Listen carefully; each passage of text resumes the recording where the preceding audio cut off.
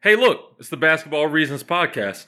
For today's episode of the pod, I brought along a good friend of mine, Adam Richardson. He works in collegiate athletics, is very knowledgeable about college sports and college basketball specifically, does a lot of research, watches a lot of tape. So I thought it'd be good to have him on and discuss the 2018 NBA draft, a little bit about the draft and a lot about the Lakers draft picks. And we actually ended up doing the exact opposite of that, going at length, ad nauseum about the draft in general. So we're going to split this one up into two parts. Today's episode, we're going to go over the top 5 picks, Adam's favorite picks of the draft, and the trades that went down on draft night. And Wednesday, we're going to sort of delve a little bit deeper into his opinion and my opinion of the Lakers draft night specifically. But for now, enjoy some story time. We go over why DeAndre Jordan underwhelmed at Texas A&M, Lauren and Drew Holiday's origin story, and we delve into the past and discuss the Steve Nash trade a little bit. So here's part 1. This man was a bona fide scrub. He can't play. No disrespect whatsoever. Oh, no.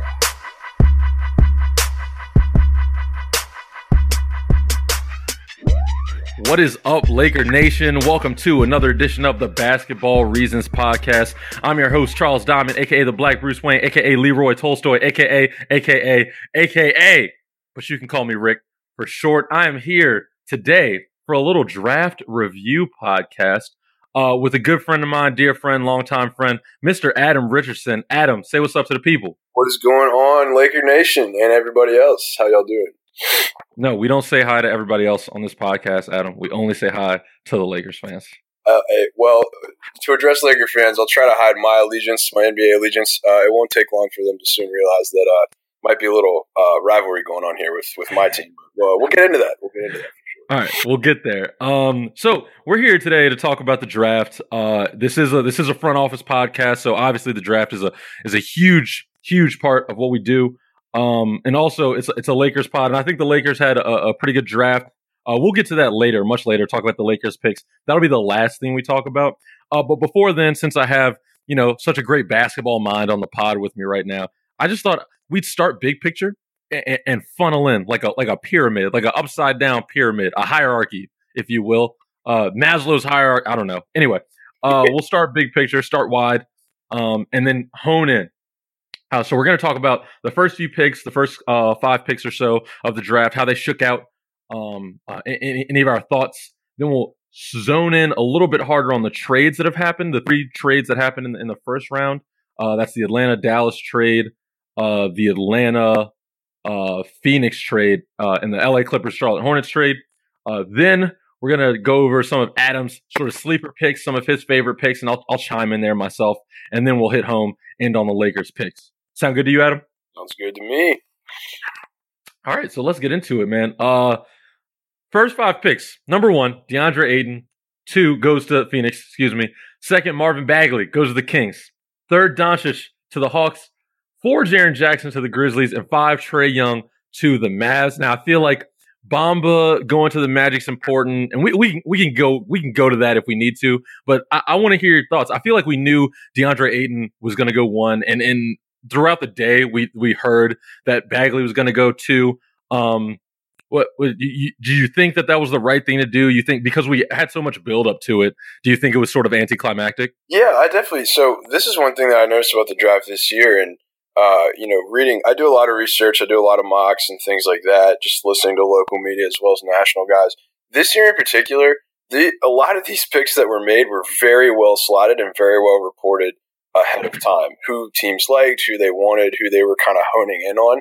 And it's interesting to me because that stuff is very intentional by teams. They don't, they have the list of who they bring in to work out, but they don't really tell things unless they kind of want that information out. So credit to all the reporters who got that info ahead of time. In terms of the picks, so this is why I said it's not going to take too long for me to get into my allegiance. I am a Phoenix Suns fan. Oh, wow. I know, man. Ever since the Steve Nash, Raja Bell, Sean Marion, Mari Stoudemire, Boris Diaw days, that is what got me on the Phoenix Suns train. So I will say, Ayton at number 1, I'm glad we did not mess this up. He's just too much of a physical specimen for us to pass up on. I think if there are any questions about him, it would be on the defensive end as well as kind of his just motivation. He's such a physical specimen and can dominate games with relative ease. that sometimes he tends to drift a little bit. But again, he's such a good player and such a talent.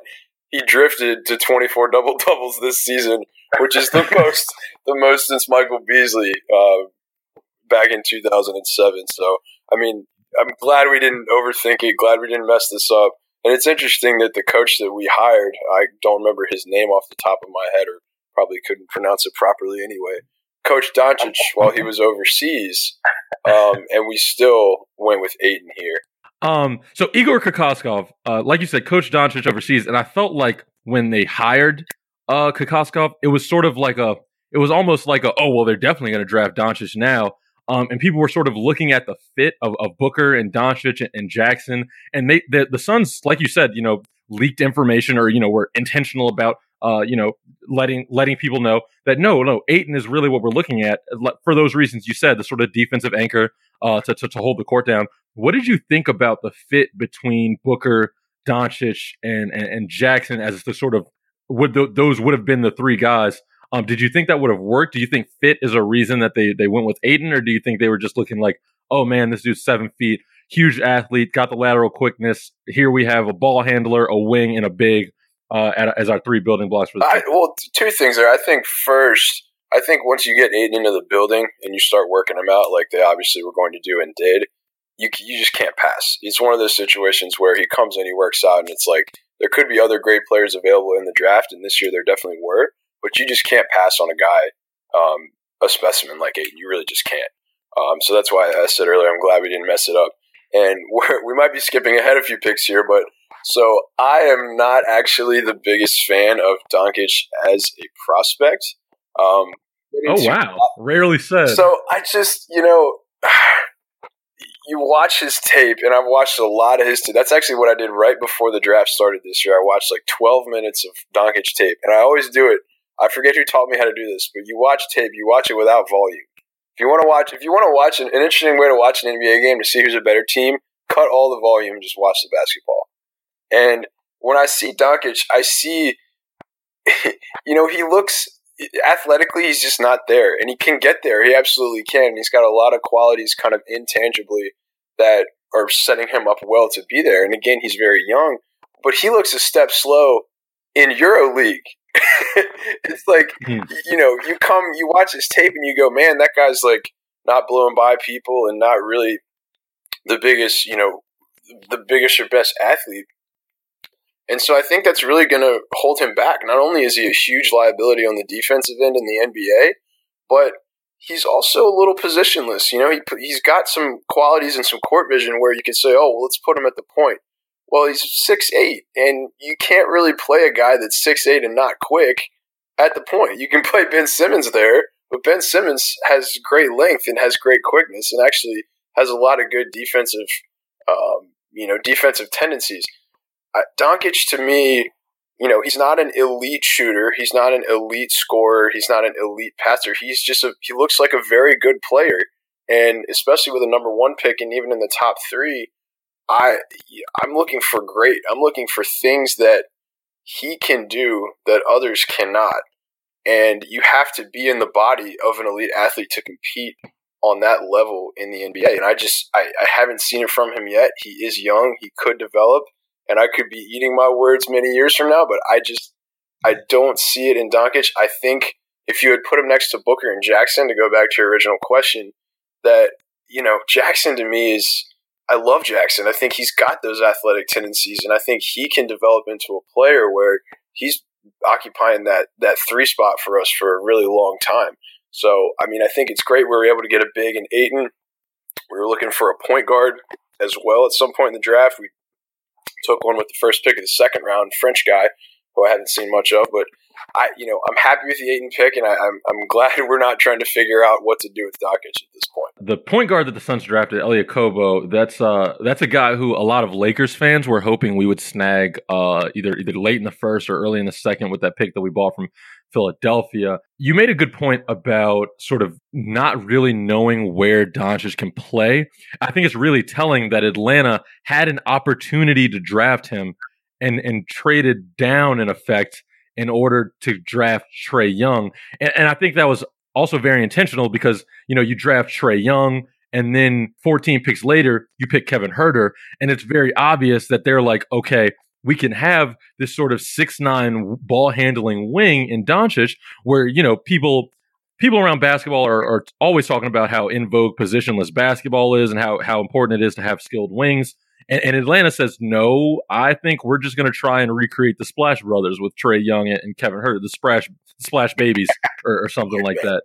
I think it's interesting, and I think that's a risk. I don't know if it's a risk note necessarily, but I think that's something that Dallas was much more willing to a problem Dallas was much more willing to accommodate because Dallas is really, you know, like what even if you line Doncic up with Dennis Smith. You know, Doncic is going to handle the ball. I think Rick Carlisle will be ecstatic to get the ball out of Dennis Smith's hands more than it was last year. Not anything bad about Dennis Smith, but I think we all know, you know, he's a little inefficient, you know, he's a little turnover prone. And I think allowing Dennis Smith to sort of come into his own without all of the playmaking responsibilities will, one, make him a better player, and two, make Dallas a better team. So I think they can sort of take that risk. I think one of the things, too, I've been seeing a lot is people saying, you know, we don't know what Doncic's ceiling is. Like, it could be really high or it could be, you know, whatever, but we know his floor is low. So people have been saying, like, you know, Doncic is a tall guy who can play on the wing, isn't a spectacular, you know, athlete in terms of explosiveness or lateral quickness, but, you know, he could learn how to defend at an NBA level. And basically people are saying, you know, a tall wing who can shoot and can learn how to defend on an NBA level, his floor is Joe Ingles. That's what people have been saying. And that Joe Ingles is a good NBA player. Joe Ingles might be a great NBA player. Not great, but, you know, he's plug and play anywhere at any time. You want Joe Ingles on your team. But I don't know if I'm picking Joe Ingles third in the NBA draft. Yeah, absolutely. It's a great point you make about slotting next to Dennis Smith. I hadn't really thought too much about that. I mean, credit to both front offices, though. I mean, if you're Atlanta, both are kind of starting from scratch, really. I mean, if you're looking at Dallas' roster, I mean, how many guys are in your long-term plan that are currently on that roster? Like Dennis Smith and who else? Like, you know, your big contracts, Barnes, Matthews, those guys aren't, you know, Barnes is a scorer and is a starting NBA 3, but not really if you're looking future. Like, Doncic is a guy that you can slide in and kind of build around. And I think with Atlanta, too, shout out to Atlanta for picking my guy from Wake Forest, John Collins, last year. But, yeah, I mean, to get Trae Young for them, I mean, and that's another one that came out in the media like 2 3 weeks before the draft. Atlanta wants Trae Young. I mean, that was well documented, well reported. So for them to be able to have their pick, trade it, get a future first, and get their guy, I mean, all credit to them for sure. While we're talking about NBA teams leaking information, I'm going to go on this quick aside, and then we're going to get back to the two power forwards we didn't talk about yet. I absolutely love this media war that's going on between teams. Specifically, I'm talking about the Spurs and the Lakers, how they keep leaking information to different reporters, basically like playing tug of war with information for Kawhi. The Spurs are leaking like, hey, we're really going to try to fix the situation. We're really not trying to trade Kawhi. We really don't want to trade him to the Lakers. Meanwhile, the Lakers aren't reaching out saying, hey, you know, Lonzo's really beefing up in the gym. Hey, Kuz is doing 3-a-days at the practice facility. Hey, we really like our young guys, whether any stars come or not. And meanwhile, they have had no discussions directly. It's like a passive-aggressive high school cafeteria with regards to this trade. I absolutely love it. I only wish LeBron was already on the Lakers so he could engage in this passive aggressiveness too, because we all know he's a passive. My favorite leak of the year is from you guys too. Is when Woj released the story a couple weeks ago that LeBron and Paul George need to talk. Like, what? Like, come on, man! Like, the Lakers are not subtlety is not their specialty when it comes to these media releases. Not at all. Hey, Magic just gets it done, man. That's all that matters. Absolutely, he absolutely does. All right, so we skipped over Bagley and Jackson. I want to get back to those guys a little bit. I want to need your help a little bit because I haven't watched that. This is terrible. I haven't watched that much Jaren Jackson tape. I've only a little bit, and I get Bagley, right? Like before I really watched him, I always thought that like, okay, this dude is a skilled Julius Randle with a jump shot. That was my understanding, and I guess that opinion has sort of gotten a little bit more refined with the tape that I've watched, but I still don't really know Jaren Jackson's game that much. But with regards to the draft, I think one, Bagley was a guy who didn't mind going to Sacramento, and I think that had just as much of an effect of where he got drafted as his ability as a player. Absolutely. And my favorite thing about Bagley is, I mean, he's an offensive wizard. I mean, it's and Jay Billis pointed this out during a broadcast, and there was something about his offensive game that I just couldn't pick up, and until Jay Billis pointed it out, and now I see it every time I watch his tape. He has his burst off the floor, his first step, especially on the offensive glass, when a shot is coming off the rim. I mean, it might be better than anyone in the NBA. I mean, it's insane how quickly a shot comes off the rim and he is up and getting the ball, either getting it or slamming it back home. He's incredible on the offensive glass. He's got a wide array of post moves, and he can extend it all the way out to three-point line for sure. The Jaren Jackson thing, I sent out some tweets about this a couple weeks ago. It's not that I don't think that Jaren Jackson is a solid prospect. I mean, I think he's a good prospect. He does a lot of things well. He's got legit size. He's got legit defensive potential. I know he had a very high number in terms of blocks per game this year. Pulling up the stats. Three blocks per game in 21 minutes a night, which is pretty darn impressive. I think with Jaren Jackson, and I talked about it a little bit with Doncic earlier, nothing pops off the screen about him. There's nothing that he does well. If you go down the list of these top prospects, Ayton's size, Bagley's scoring ability, Doncic's vision, Trae Young's shooting, Bamba's length, Sexton's quickness, there's nothing about Jaren Jackson that stands out. There's no great skill about his game. I know teams were excited. He's very young. Again, his ability to contribute on both ends. His father is an NBA player. That's a big thing that teams like to see. But I'm kind of with you in that you watch the tape and it's like, yeah, this guy looks like a solid athlete. He looks like he could be pretty good one day. I found an interesting comparison for him, and I'll harken back to a couple drafts ago, and I'll ask you if you remember this. Do you remember all the hype around Marvin Williams that year? Not comparing them as prospects, but he was just like this young guy who was good at a lot, not great at anything, and everyone said, man, if he puts it all together, he could really be a great player. Yeah, I see a lot of that with Jaren Jackson. It's like there's nothing about his skill set that makes me think one day he's going to be anywhere near the level of impact that the rest of these guys really in the top 10 can provide. So I'll be interested to see how he develops. I think Memphis is an okay fit. The reports that came out that he was more and more comfortable with going to them. I know Bickerstaff is a great coach and is a real player-friendly guy that probably was the one that convinced him to come to Memphis and be comfortable there. But it'll be interesting to watch him develop because I'm kind of with you in that. I don't know. In terms of fit, I think it'll be interesting if they sort of throw him into the fire and they're like, okay, now you just go play with Marc Gasol and Mike Conley, because Marc Gasol can make plays from outside the arc, like not just as a shooter, but also he's a great, very skilled passer. He's got great vision. And Jaren Jackson can shoot the three, so he can sort of be outside the arc as well. So operating with two bigs out of the paint, Mike Conley is a great point guard, but he's also a very strong point guard. He's one of the better guard post players as a guard in the league. So I'm envisioning them sort of running like an inverted offense a little bit, but also I just don't know. Jaren Jackson, the one player comparison that I saw a bunch was Serge Ibaka. And I don't know if that's because of the way they play or it's just people are like, he shoots threes and he blocks shots. So Serge Ibaka. I could see that as more of a ceiling type of situation. If he develops, he can be, because Serge Ibaka did he make an All-Star? He was a borderline All-Star. I don't think he ever made an All-Star game, but he was like 14, 10, and 3 blocks for a couple of years there. I mean, he was a quality NBA player for sure. Yeah, absolutely. I mean, I think also it has a lot to do with, this is something I talk about on the pod all the time. It has a lot to do with how you're used in your situation, right? So like in Oklahoma City, we were like, oh God, this guy is really promising. Like this is going to be great. And then stint with Orlando, I don't even want to talk about. And then Toronto spent a lot of time just like straight up spotting up, which is not really how he was used in Oklahoma City. So a lot of it's fit and how you're used. So hopefully Jaren Jackson can sort of overcome that. I like you said, man, I just don't know.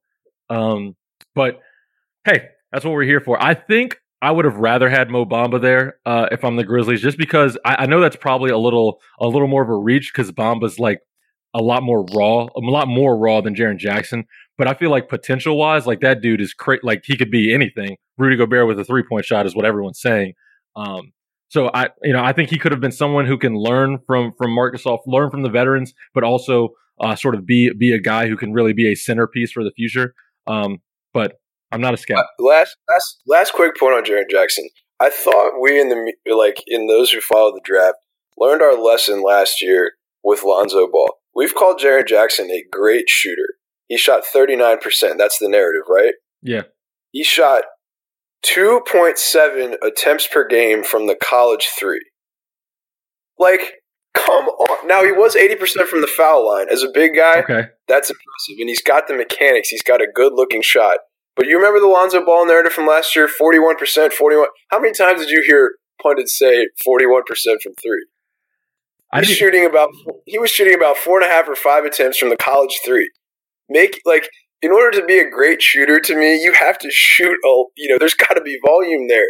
Jaren Jackson, calling him a great shooter because he was 39% on 2.7 attempts a game is just like maybe, I don't know, but that point about Jackson, it's actually more of a point about the media, like looking at the statistics a little more carefully. That has kind of irked me a little bit throughout the process, but I digress. Let's continue. That was a really good point, actually. Thank you. That was a great close to the top 5 discussion. That was 20 minutes. That was 20 solid minutes of analysis there. So now let's get into the front office moves. I'm sort of a front office nerd. I like trades a lot. I like the narrative, the trail of draft picks moving through trades. So let's talk about these trades that happened in the first round. We already sort of touched on one. Dallas Mavericks traded the 5th pick to Atlanta and a protected 2019 first round pick for the 3rd overall pick, which was Luka Doncic. We talked about it enough. Do you have anything else to say? The only other thing I'll say is it's really interesting to me. I think the Mavs pick, the protected first round pick was like top 10 or top 10. I think it was top 10. I'm trying to look it up now. I just think it's so interesting the price it costs to move up 2 picks in that top 5 range, because obviously top 5 picks of the draft like that's huge. Like 3 to 5 is a huge jump up. You're going from starter level player to what you hope is a franchise altering player. But it's only interesting to me because the Sixers traded a protected first round pick to move up 6 spots in a range that's not nearly as impactful.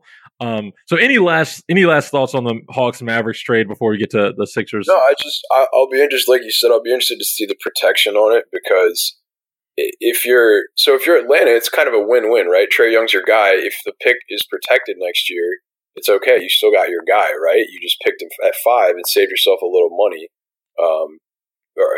picking in that slot. But when it comes to the Dallas side of it, or the Dallas side of it, do you see them being outside the top 10 draft picks next year? Absolutely not. Like that's going to be like, no matter what, that's going to be like, they're not making the playoffs. That's a lottery pick. And they're probably, they might not be that bad, but if the Hawks get the 11th, 12th pick, okay, that's a start. That's a good player.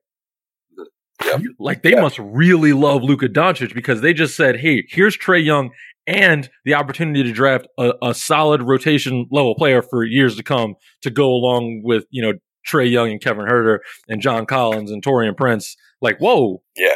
Yeah. Well, and for Dallas too, well, it's kind of like the NFL and quarterbacks. If you end up getting a franchise guy in Doncic, it doesn't matter what you gave up. You know what I mean? Like if he's your guy, who cares?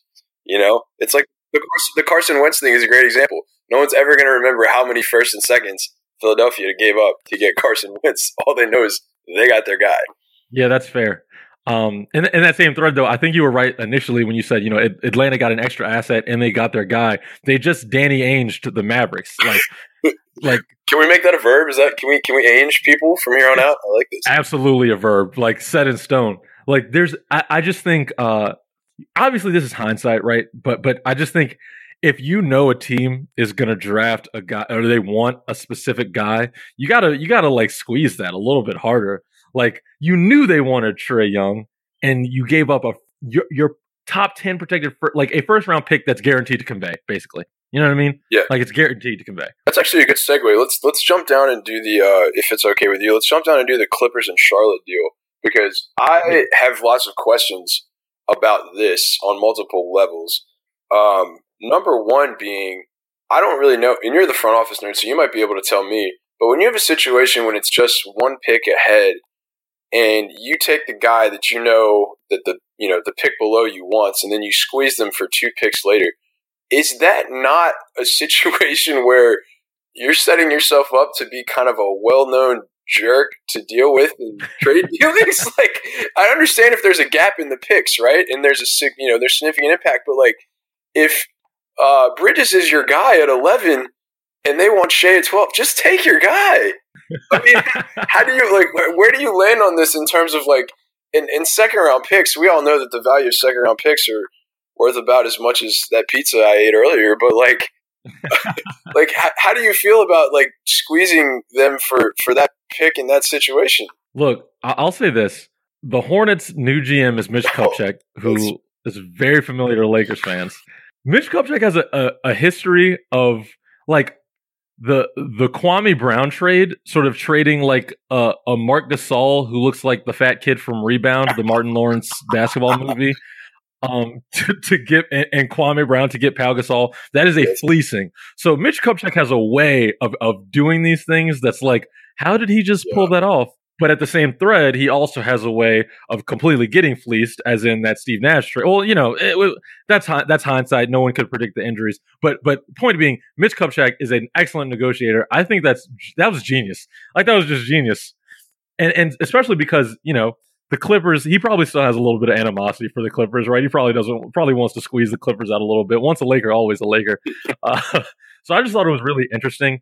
But at the same time, you got to look at it from the Clippers' perspective too, because Shea Gilgeous-Alexander, like, that was the only point guard taken until Aaron Holiday at 23. So you got to imagine that the drop off between, like, they're not going to pick Bridges, or they're not going to pick Jerome Robertson and Aaron Holiday with 12 and 13, because Aaron Holiday is not going to be picked up that way. So that it would just be harder. They would have to trade down. I sort of get it. But at the same time, it's like, you got to think about who you're trading with, right? Like Jerry West and Lawrence Frank and that sort of new revamped front office looking to make a splash. Jerry West is an excellent talent evaluator, right? And, granted, second round picks aren't a lot. I wish I had this in front of me right now. I would love to know what Jerry West has done in terms of second rounders with his draft history. I think you raise a good point, though. It's almost just like a slap in the face a little bit. I can't imagine that Jerry West and Lawrence Frank will be getting a beer with Mitch Kupchak anytime soon. Yep, exactly. It's not happening. Exactly. You want that third trade, first round trade? Yeah, because this to me is a beautiful. This is just NBA full circle. This is like draft porn for me right now, because we're going to go back in time a little bit, right? And I'm so glad that I have you on for this, because this is amazing. Because in 2012, the Los Angeles Lakers traded 2 second-round picks and 2 first-round picks for Steve Nash, right? One of those first-round picks was Archie Goodwin. Yeah, whatever. No disrespect to Archie Goodwin. But the other first-round pick the Lakers traded was a 2015 top 5 protected first-round pick, right? But we were so bad that we drafted D'Angelo Russell. Mm-hmm. Then in 2016, it remained protected, so we drafted Brandon Ingram. And then in 2017, we were still so bad that we kept it and we drafted Lonzo Ball. Yep. So 6 years after the Nash trade, right, this pick is finally getting picked. However, we didn't even go over the path that this pick took, because the Suns had this protected first-round pick from the Lakers for 2015. They used that to trade for Brandon Knight from the Milwaukee Bucks, giving the Milwaukee Bucks that pick. It hurts my soul. Because I still really don't understand. That was 2015. That was a 2015 trade deadline, right? Mm-hmm. Correct. So they had Isaiah Thomas and Goran Dragic, and who else was on the Suns at that time as a point guard? Eric Bledsoe. So you had 3 point guards, and they went ass backwards into being good. They won 40-something games by accident as they were trying to tank because they traded away Marcin Gortat, right? So they mess up tanking. They walk ass backwards into a 500 season, and now all of a sudden you have 3-point guards. So Goran Dragic is pissed, and for some reason you get rid of Isaiah Thomas and bring in another point guard. Don't understand.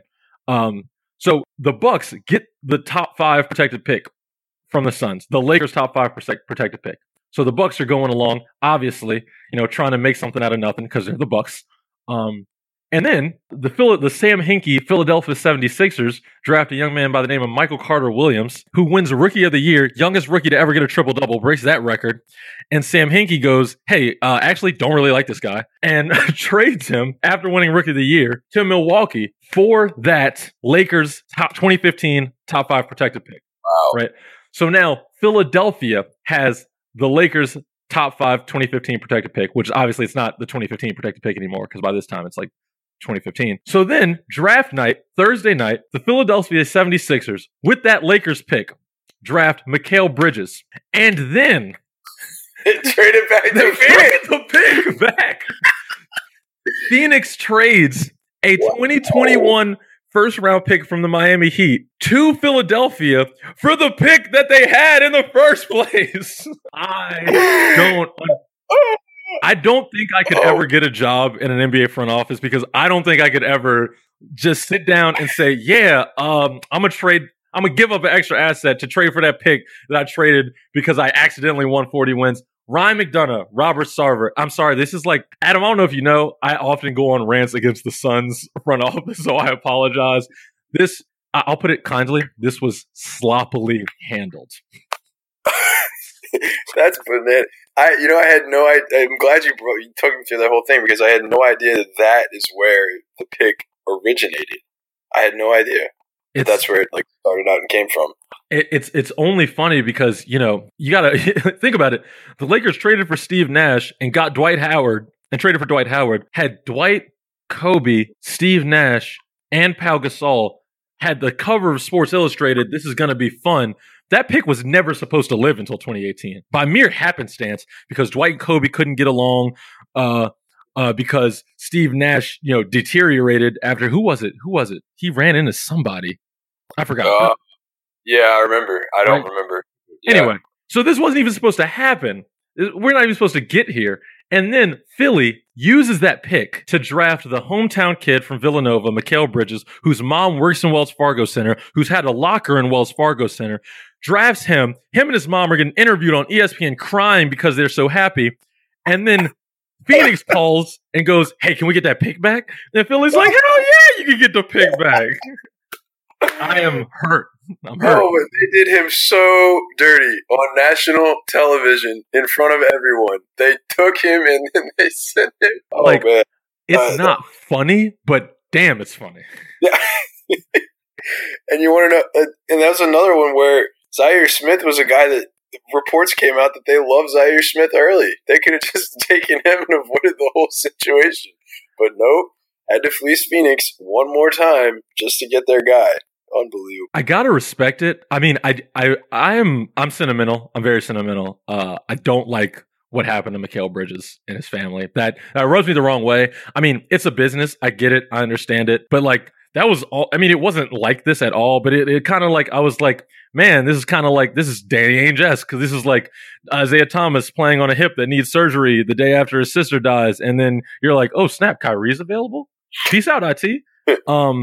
But at the same time, it's like Philly, you hired a guy named Sam Hinkie who was sort of very methodical, very black and white, looked at everything like an equation, burned bridges, didn't really build relationships because he was always on the quest for that extra asset.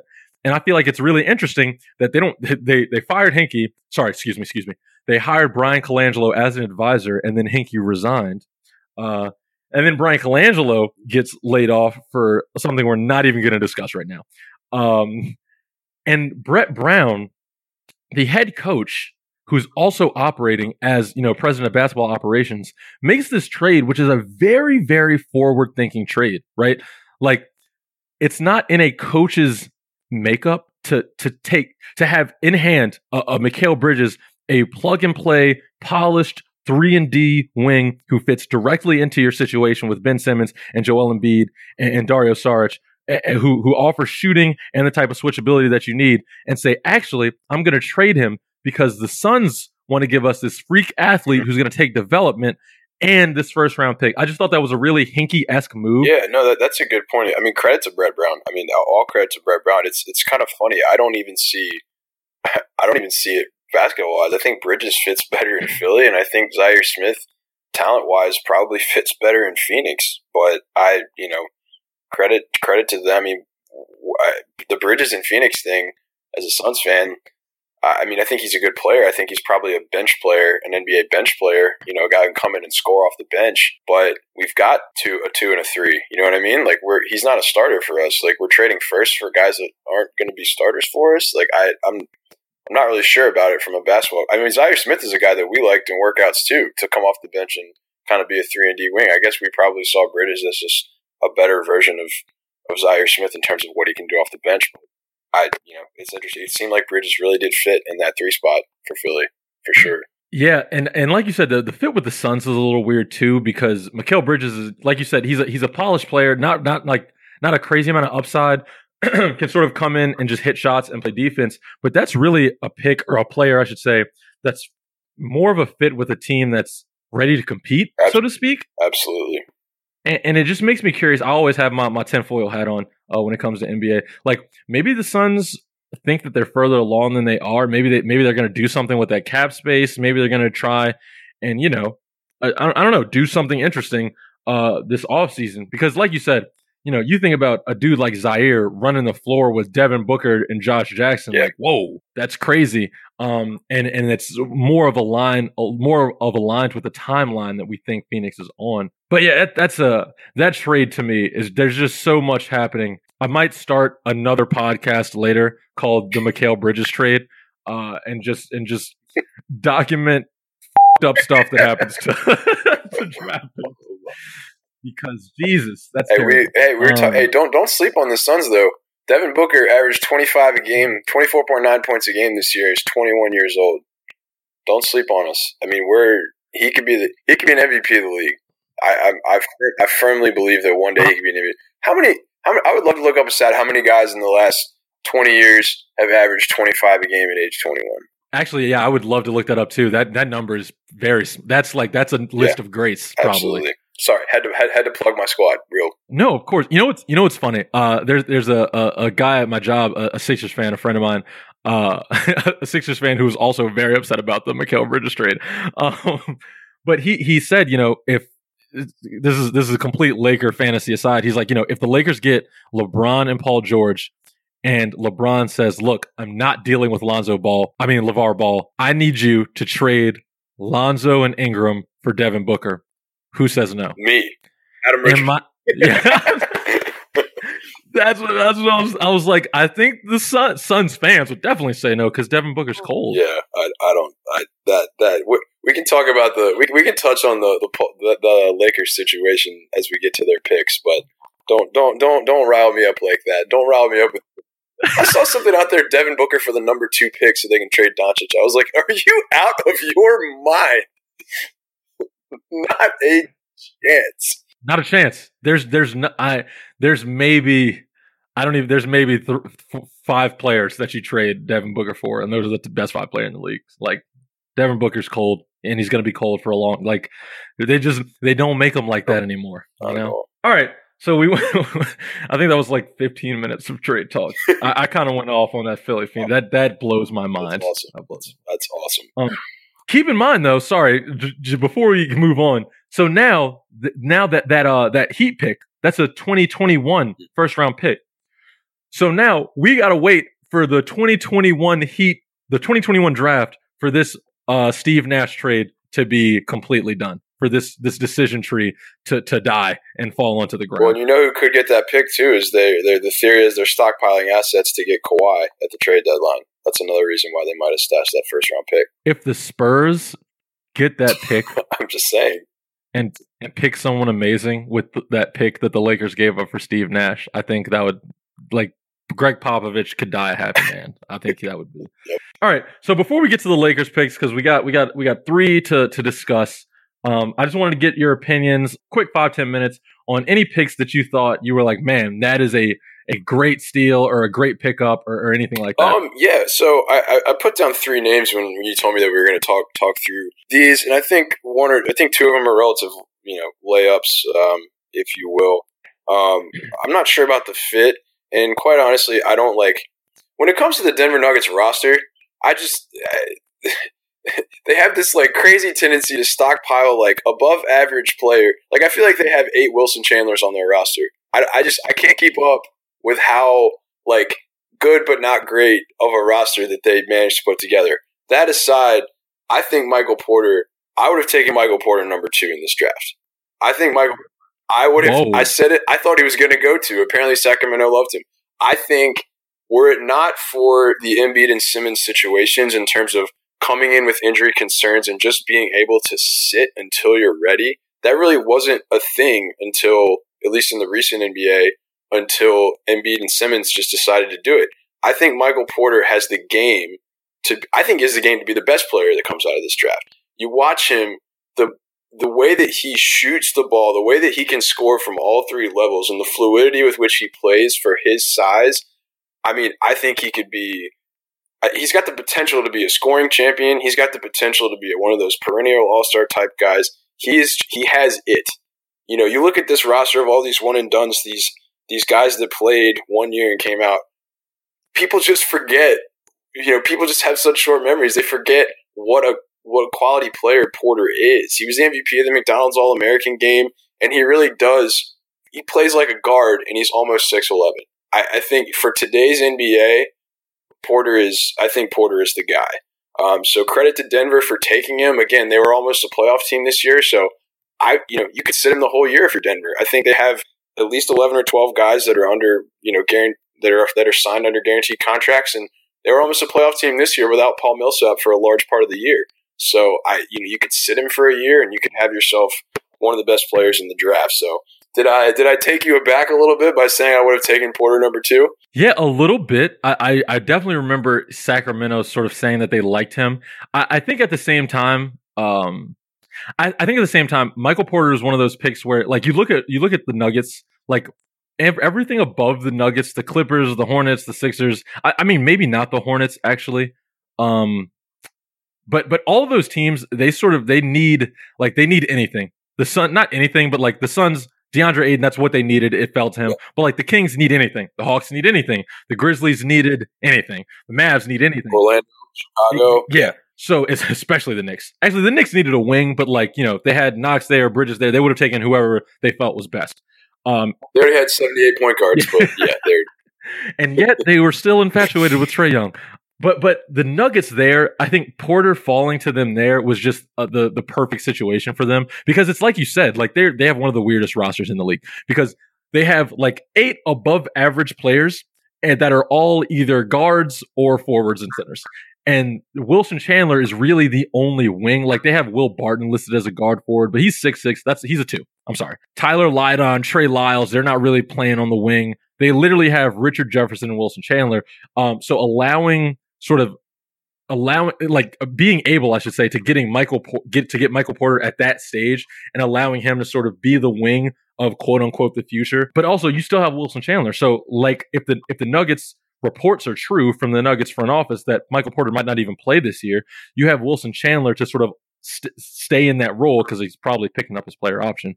Because there's not that much money out there this summer, and allowing Michael Porter to sort of just grow into his own and sort of just, grow with Jokic and I don't want to say Malik Beasley, sorry, Jokic and Millsap, because he is like somewhat polished, right? Like, he has a game. We just didn't get to see it because he was hurt all year. Although my favorite highlight for Michael Porter was when he was sitting on the bench. I forget what game it was. He was sitting on the bench and he taps his boy next to him. And you could see him mouth. You can lip read, and he goes, "Bro, there's so many baddies in here, bro." I just thought that was my favorite highlight of the entire college season. Yes, absolutely. He's gonna be. You know what? I have a prediction. He's gonna be one of those guys that in 3 years, when he's playing at the level he's capable, you're gonna look back and go, "Man, imagine if Philly had taken him at 10." You're gonna go, "Dang, they got Simmons at point. They've got Embiid in the middle. They've got Sarge at the 4." They've got somebody shooting at 2, but you're going to be saying, can you imagine plugging him in at the 3? Wow. Well, I think Philly's definitely going to have several regrets from this. Not regrets. I shouldn't say that they got an extra pick. This is definitely a concerning draft for Philly fans. We'll see what happens. We'll definitely see what happens. Absolutely. Okay. So he was the MVP of the All-American game. Great. Someone said this to me yesterday. They kind of got Harrison Barnes vibes from Michael Porter. Heck no. Are you kidding me? I wanted to hear your opinion on that. Hold on. Wait, did they explain themselves at all? What do they mean? Okay, so we're talking about a guy who's a wing with like sort of a jack of all trades skill set, who was very good in high school when he was sort of not at his athletic peak, but his athleticism and height and length was sort of put him on a level above everyone else. And then he went to college and he was still good. But over the course of time, this sort of the specialness, the allure, the glitz, the glimmer sort of declined over time as players around him got better. And that's not to say, obviously, Harrison Barnes is a good player, but he's not what everyone was saying he was going to be because he sort of basically peaked at the McDonald's All-American game. And that's what this guy was saying, especially with the back problems. You don't know what kind of player Michael Porter is going to be. If he's Harrison Barnes for this team with Millsap, Jokic, Gary Harris, then okay, that's fine. But like they kind of got those vibes that, this guy is not as good as people are making him out to be. Still good, but not the sort of game-changing player that people are making him out to be. I think the narrative there, the comparison there, I think, stops at the narrative because, that's a possible trajectory for Michael Porter's career. But comparing them as players, like there are two things in today's NBA that every general manager wants and needs, and those two things are length and shooting. Michael Porter is almost 6'11". Harrison Barnes is about 6'7.5", and Michael Porter is a dead-eye shooter who can also create his own shot off the dribble. Harrison Barnes can shoot the basketball, but Harrison Barnes is not, number one, a great shot creator, and number two, a knockdown shooter. He's a good shooter and a guy that can get a bucket for himself. The narrative possibly, but as players, come on now. That's crazy. Hey, man, this is the NBA. You know it's all narrative. That's all that matters here, right? I forgot this is a Laker podcast, so yes, it's yeah, exactly. All right, so I got two more quick picks here for you, and I think one again is a little bit obvious. It's a guy who slipped and fell, and that's Robert Williams to Boston. I heard a fascinating quote about this pick and about the Boston Celtics. The Boston Celtics this past year were the only, even at full health, if they had all their guys, they were probably the only team in the league without a lob threat. Think about that. They don't have anybody on that roster that is a real threat on the lob, whether that's in transition or in a pick and roll situation. At minimum, if Robert Williams contributes 60% of what DeAndre Jordan does, and I think that's a little bit of a lazy comparison, but it's just very easy given his length and given where they both went to Texas A&M, obviously. But if you can get 3 plays a game, 2 plays a game where he comes off the bench, gives you 15 minutes, and gets in a pick and roll situation with Kyrie Irving, kind of like Chris Paul, DeAndre Jordan, and catches a lob and a dunk, I don't care how easy it is or how it looks, that's 2 points in the basket. I mean, I think Williams is in a perfect situation. He's got one of the best coaching staffs, best ownerships to help kind of iron out what those so-called character issues or lack of work ethic and things like that allegedly caused him to slip a little bit. He's not expected to contribute anything, really, for quite some time. And I just think he's got all the tools to be. And he's another, you mentioned fit earlier, Rick. He's got a guy that, I heard a crazy statistic. You know how many times they track this stuff? You know how many times he rolled to the rim at Texas A&M this past year? Like enlighten me. 9 times. Rolled to the rim off of a screen 9 times the whole season. Wow. Like, isn't that crazy? I might have to verify that stat somewhere else, but I heard that on one of the broadcasts. That is a crazy misuse, just total misuse. I mean, I understand it's college, it's a different game, it's not a pick and roll game, but I mean, just the potential there is limitless. So, love him in Boston. I love him coming off the bench and being a big that can help.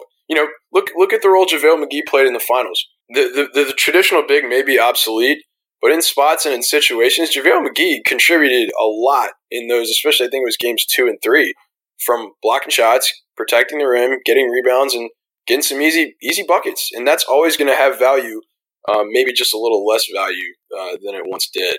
That's really, yeah, I think that's really fair. Sorry, you reminded me, because Robert Williams for some reason only rolled to the basket 9 times. That reminded me of DeAndre Jordan and how DeAndre Jordan signed on to play for Texas A&M under Coach Billy Gillispie, I think his name is. Yep. But then he resigned before DeAndre got to school, and then they hired Mark Turgeon. And DeAndre absolutely hated Mark Turgeon and had a terrible year and did not roll hard to the basket. He did not exhibit that much effort on defense. And people were saying, wow, DeAndre Jordan's kind of trash. But in reality, he just hated Mark Turgeon. So I'm thinking, was there maybe some conflict between Robert Williams and Billy Kennedy? Maybe I don't know. But I just think that's interesting. That is definitely very interesting. Very, very interesting. He's young. He's got plenty of time to develop and mature in his game and off the court as well. All right, I'm going to save my Robert Williams words because I kind of wanted to hit on that when we got to the Lakers pick. So Go ahead and give your next. Yeah. So my last one is a guy you actually mentioned earlier, and it's Aaron Holiday. I think the situation, his situation he found in Indiana is a good situation. They obviously have guards on the roster. He's not going to be expected to carry a heavy load. But I like his game. I think a good way to sum his game up is he obviously comes from a bloodline. He's got 2 brothers that are in the NBA. But he's listed 6'1", so what does that mean, Rick? He's about 5'11" and a half. So he's listed 6'1". He averaged 20 a game in the Pac-12 as a junior. To even be the caliber of player to get a scholarship in the Pac-12 at 6 feet tall, much less. I would love to know how many Power 5 guards at 6'1" and below average 20 a game in the last decade. Because I would think that it's not that many. He is an absolute dog. He can score all over the court. He's not necessarily a shooter, but I mean, I think he shot over 40%. Not necessarily a shooter in the sense of like catch and shoot from the wing, but he'll be running the point probably with the second unit. So he can shoot the ball. He can get to the basket. He's quick. He's got okay length. Not wonderful, but again, someone who's that short. He's got enough length, and he's quick. He's quick enough to stay in front. That's the biggest thing when you look at point guards defensively in today's NBA is you got to be quick enough to stay in front of these guys. It's one thing to lock them down. I mean, that's kind of like next level. But you look at your Russell Westbrooks, your Don Walls, you got to be able to stay in front of these guys and at least give the help time to rotate over and protect you. So I love Aaron Holiday. I loved him as a prospect. There were actually rumors that he was locked into Phoenix at 16. And if you recall from the broadcast, when DeAndre Ayton was on the set and they asked him who he wanted to pick, he said, I hope they pick Aaron Holiday. I was like, let's go. And then sure enough, but I would have been, I would have loved him in Phoenix. I think he's one of those guys that really fits anywhere just based on his skill set. He's a good passer. And like I said, great work at, when Lonzo Ball came in, he started all 32 games as a freshman. Lonzo Ball came in, went right to the bench, didn't gripe a minute about it. Gave up like five minutes a night or so and came off the bench. His stats still went up, but I mean, that says a lot about him as a player too, that you're willing to let some hotshot kid come in and just take your starting spot for the good of the team. So I love Holiday as a prospect. I think he's going to be successful, maybe in that Darren Collison type of role. And it's kind of ironic that he's, of course, now on the team with Darren Collison. But yeah, so Aaron Holiday was my third guy that I was, wish had gone to Phoenix and was happy to see go in round 1. You sort of took the words out of my mouth there. Aaron Holiday was also another guy that Lakers fans were sort of hopeful for because that's sort of that backup point guard spot behind Lonzo Ball is sort of still a void on our roster, which I also think is hilarious because Aaron Holiday is now one of 4 UCLA players on the Pacers, along with TJ Leaf, Collison, and Ike Adeboye. I think you're right. He can literally just be the next generation of Darren Collison. Like you said, high character guy who doesn't mind just sort of coming in and playing his role, which he's going to need to do because Victor Oladipo is going to have a very high usage rate. And he's basically learning under Darren Collison, another UCLA grad who's sort of been on teams before where he's been the point guard along with a player who is a ball dominant player. I think it's going to be very important for him because he's not going to be the sort of ball dominant point guard, the playmaking distributor. He's going to be the guy who's going to play with another ball handler, another playmaker. I think obviously he's going to have to be a spot up shooter in some ways, just having Oladipo on the floor. But I think that was a great pick for him, a great pick for them, I should say, to sort of move along into the future with. I also think it's funny because Aaron Holiday is obviously Drew Holiday's younger brother. And Drew Holiday is married to Lauren Holiday, Lauren Cheney, women's soccer player, U.S. women's soccer player. And it's funny because Lauren Holiday met Drew Holiday, I think it was on the set of a commercial or something, or maybe at an event. And she goes, "Hey, aren't you Darren Collison?" Because they look alike. Is that true? Is that confirmed? Yeah, that's 100% true. And Drew Holiday goes, no. He laughs because they do look funny, look similar. He laughs and goes, "No, I'm Drew Holiday." And Lauren Cheney at the time goes, "Oh, it's okay. You're a little bit cuter than Darren Collison." Anyway, boom, sparks fly. They're married now. That is crazy. That's a great story. That is. I think it's fitting now that Aaron Holiday is on the team with his older brothers look alike. That's awesome. Shout out to Sam Rodriguez, aka Fro Magnum, for that story. She told me that. So those are stories you only get from the hallways of the NBA Ventures media offices in Secaucus. So yeah, we went for about an hour without talking much about the Lakers. So now I got to steer it completely. You know, I always thought cliffhangers were for television shows and not podcasts, but I guess I'm like Lil Uzi Vert. Now I do what I want. That wraps up part 1 of the NBA Draft Review with Adam Richardson. Please remember part 2 will be out on Wednesday, so feel free to find us on iTunes, Stitcher, CastBox, wherever you get your shows, and go ahead and subscribe where you do. Rate, review us. It's how you let people know that you're actually listening, and I hope to see you guys on Wednesday.